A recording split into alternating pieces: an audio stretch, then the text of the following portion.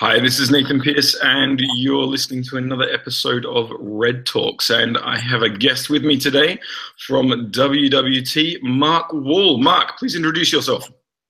Hi, my name's Mark Wall. I'm a solutions architect for Worldwide Technology, and thanks for having me today, Nathan. No, it's great to have you on board. The reason Mark is joining us so early on in the program is that we actually work a lot with you guys out there at WWT, and you got some really good insight of just what's going on, what level of adoption people are at with programmable infrastructure. And actually, I think it would be good to really share the kind of roadblocks people run into and just what we have to do to get around them, because they're not always technical. Sometimes they're cultural, and there's a lot going on. So yeah, I'm gonna sit back and put my feet up and drink my coffee, and you can tell us all about the real world out there, Mark. How's that sound? Perfect. Sounds great. So yeah, and it's very interesting. You know, we're seeing a lot of our customers recently come down and really try to understand. You know, is it automation? Is it DevOps? Is it orchestration? Is it cloud? And you know, a lot of it has the same themes that we're seeing across the board. One thing that I like to say is that the idea of having silos of excellence are sort of going away. You're having these individual teams that are all moving towards the same goal, but there may be a group of storage individuals, there may be a group of networking individuals, there may be a group of the application developers, and really everybody kind of had their own piece of this overall puzzle. And really with this trend towards automation and DevOps, we're seeing those silos somewhat collapse, and really having those teams have to tear down those silos and kind of work together. So it's very interesting, and it's very cool to see people kind of take a step back, look at things from a bigger picture, and try to bring some of that together. So a lot of conversations across the board, across all different technologies, and really the cool thing is we're able to kind of try to get an idea of how to bring these teams together. And it's fun because some of these individuals have never met each other, working at the same company for 10 years, and they're literally right down the hall. So it's kind of a fun time to see that transition from I do this kind of thing here to now, hey, let's kind of work together. Let's leverage some of these new tools and technologies coming around to kind of get some of these things going. It's definitely a big change in the industry. So you guys get to be like the internal United Nations within the silo departments. Well, we try to be, and like you said, sometimes it's politics, sometimes it's different pieces of a solution that we're trying to bring together. But it's definitely fun, to say the least, and kind of bring and try to bridge those gaps. Particularly, you mentioned around programmability. This is a huge theme for us in customers just looking to dip their toe in the water. So how do I get started with some simple repetitive tasks that I do? If I'm creating, perfect example, if I'm creating VIPs, right? If I'm creating my VIPs for my applications, that's bread and butter. That's something that the operations guys do day in and day out. And they say, hey, how do I maybe automate just a simple task of creating this? So my application developer can go in and check a box, put in a couple servers, right? Or maybe those are automatically spun up, and all of that's sort of automated. And we're seeing a lot of interest in how do I get started? What are those first couple small steps to get me on kind of that road moving forward? So very interesting times. Would it be fair to say that I think a lot of people feel like they're under pressure to go straight from using the GUI and the CLI to a fully autonomous system? And they think that they need to do that on day one, and that's kind of terrifying to them. And in reality, actually, it's operationally risky to put that much into the automation straight up. You need to kind of get comfortable with each step. Would that be a fair kind of comment? Oh, absolutely, yeah. And we're definitely seeing that customers, come to us and say, hey, we're getting this new cloud first strategy or private cloud strategy, or everything's got to be automated strategy, and they're coming out both guns ready to go. Let's get this done.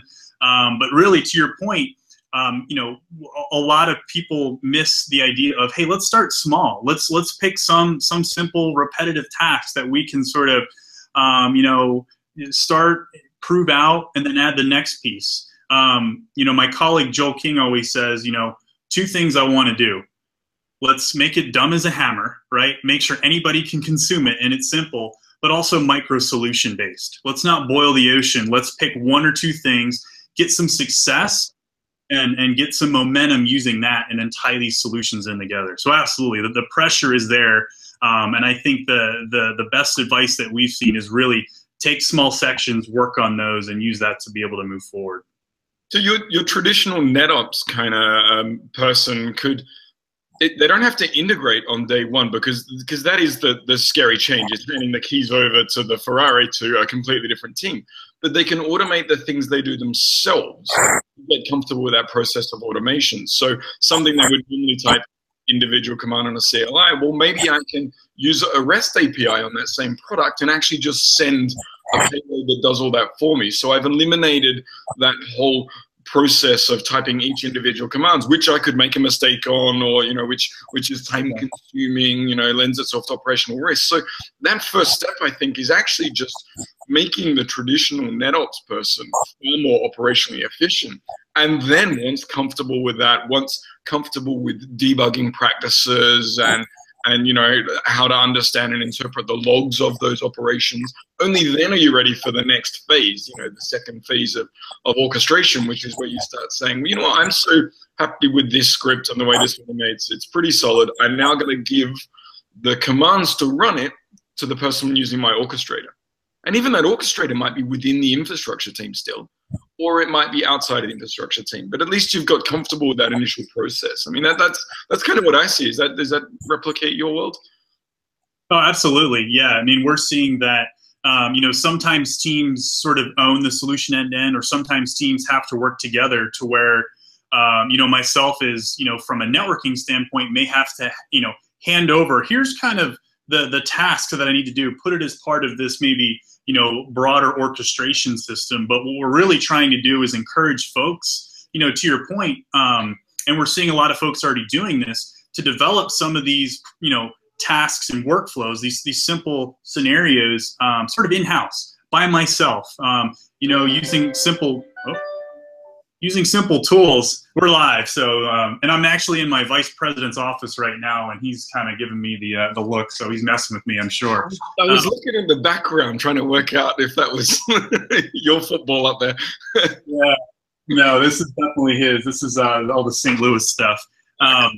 But yeah, so it's really folks kind of taking those, and we have a theme too. It's who moved my cheese, right? So if I can do a certain task via the command line, why don't I take that and I just take a step back and I say, hey, can I do this from the API from your standpoint?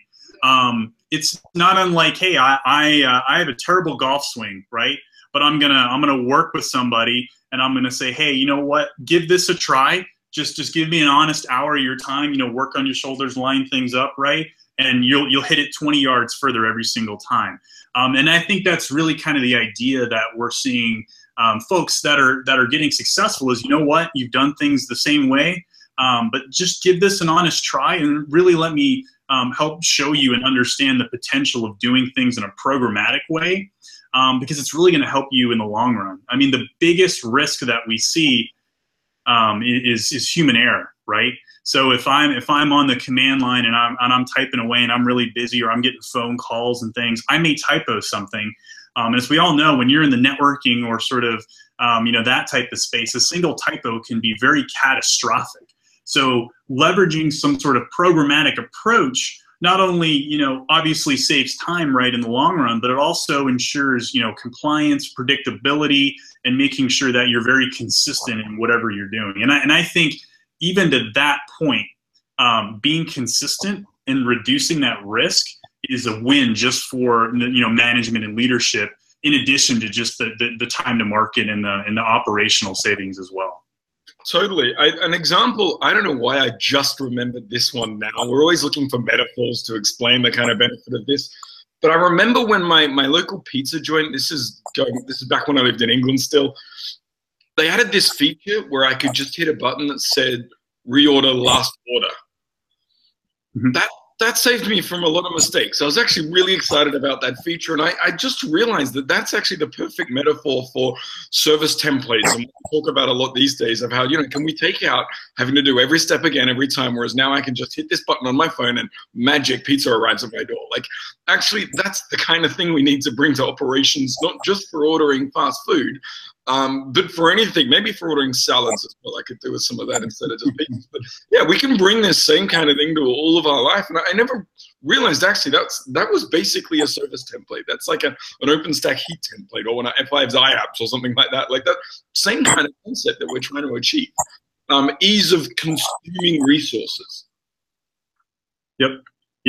And I have another example as well. Internally, we do a lot of labs and hands-on trainings. And I was always one to, spin up the VMs, one by one, go ahead and reset them, do everything manually. And to be fair, I was in the same boat as a lot of where folks are now. Every other team in that leverages our lab environment has some sort of automation, whether it's something like Qual systems, whether it's some areas of OpenStack with tools on top of it. And I said, you know what? I'm going to start small, and I'm going to start with the use case that says, hey, I want to rebuild my lab environment. It's 20 student pods, and I'm going to use Ansible in this case, right, to go ahead and reinstantiate, set everything up, license everything, and do all that. And I think really having that ability to say, hey, I want to change from this type of class to this type of class and reset and make it clean. It went from literally 2 entire days of rebuilding and licensing, and now it takes me about an hour and 20 minutes for Ansible to run through, build all the VMs, go through, clean everything up. And that way, that not only saved my time, but now I can actually, to your point of consumption, I can actually hand that over to our other team members and say, hey, I know you know how to teach this class, but you're unfamiliar with the lab environment. I've went ahead and we figured out a way to programmatically reset and reinstantiate this, and that really drives adoption and consumption of this, to our customers and to fellow, engineers throughout the organization. So it's definitely something that I think is valuable really in any area of what you're looking at, whether it's some big giant business application, or maybe it's just some simple reporting or even a simple backup strategy. I think there's an opportunity for folks to really pick something, try to figure out how to leverage APIs, how to leverage certain programmatic approaches, and really get some success and some confidence, and then sort of move down that road. No, that's cool. That's cool. I like the way you put that there. We've got taking these early steps. There's a term we use internally all the time, and it's about creating this super NetOps. So this isn't a process of leaving behind all the ways that we used to do things. All those things still need to be done.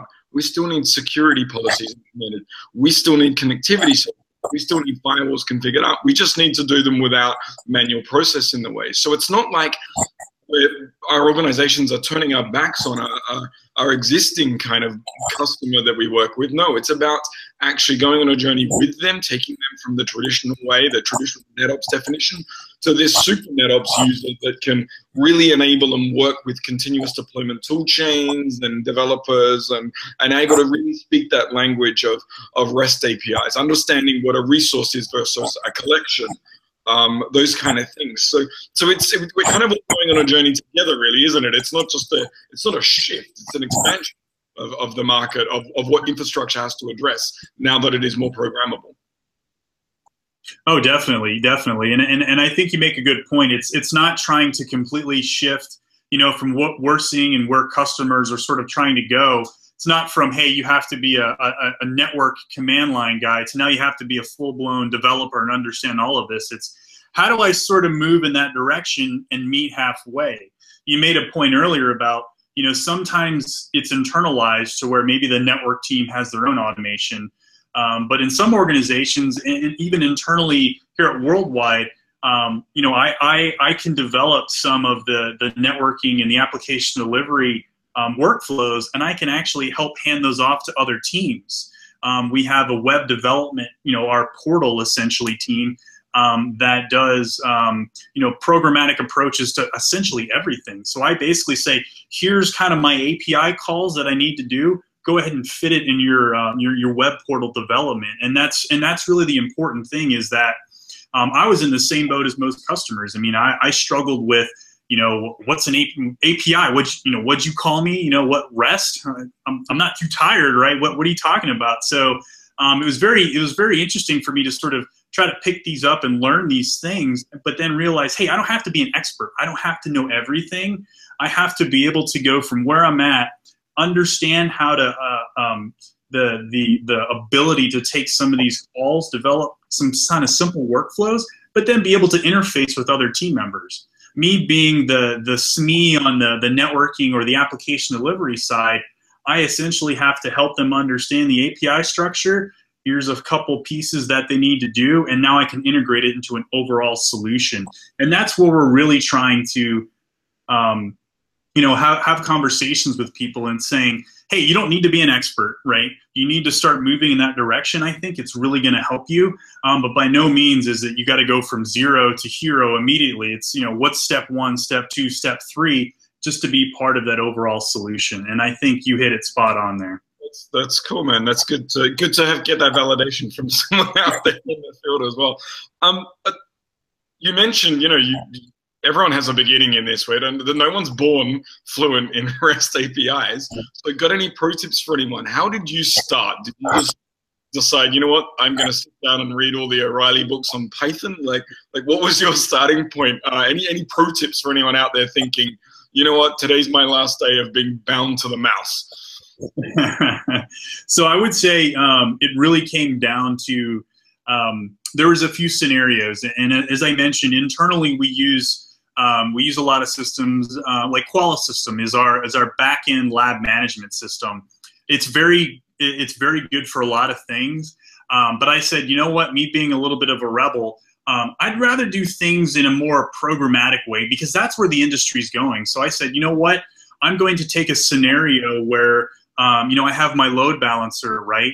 And I want to just do something very simple that customers, I think is going to be coming up. I want to create a VIP, right, that I mentioned. This is my very first dive into this. And I said, how do I do this? So I literally went into the GUI and I did it. And I kind of mapped out all the steps, right? It's only a handful of steps. I create kind of the server, I create the pool, and I create the VIP, right?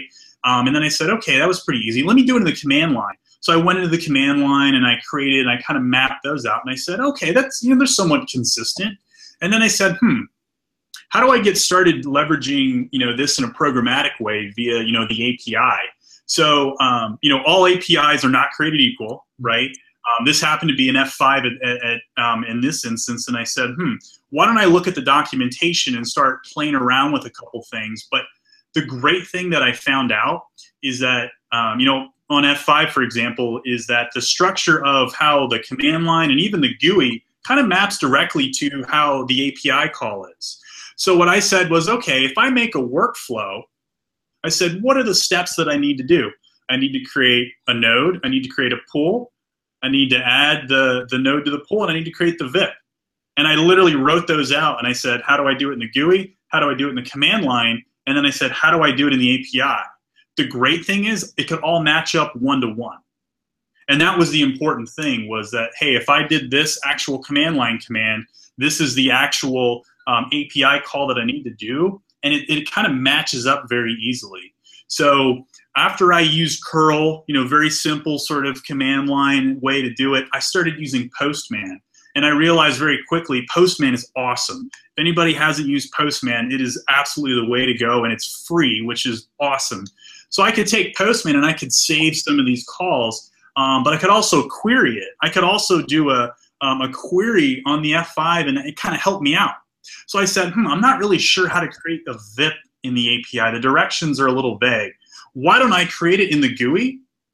And then why don't I do a get on the F5, and it'll spit back the actual API structure and what I actually need to do to submit it. And so that's really how I kind of learned. I started with a very simple sort of real world scenario that I found relevant, that I knew inside and out from a traditional command line and a GUI structure. And I just kind of tried to map those all side by side, and it worked out very, very well. After I started getting familiar with that, I started leveraging tools like Ansible and a few others to sort of try to automate it. But really those first steps were, understand it in the GUI, understand it in the command line, and then take those examples and try to map it to an API call.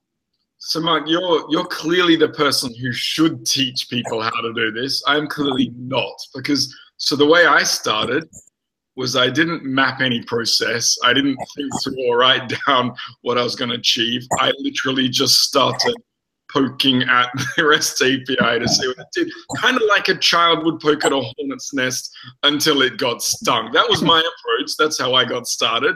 And yes, I got stung a few times. I did this in my lab, no production environments. It's fine. Yeah. But I learned really quickly. There was a lot of, I learned through enabling verbose debug mode. That's how I learned the API. Whenever I did something wrong, it would spew out at me exactly how wrong I was. And yeah, no, your approach is better. I recommend customers out there follow the Mark Wall approach of thinking through what you're going to do and working through each step of that. That sounds like a much more sound way of not getting into trouble.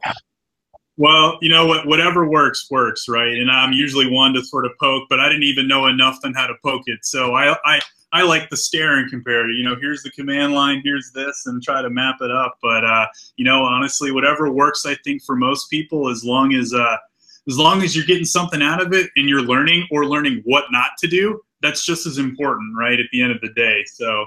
Well, at least there's a fallback career for me of testing electric fences, because I'm the kind of guy who tests it by grabbing the fence.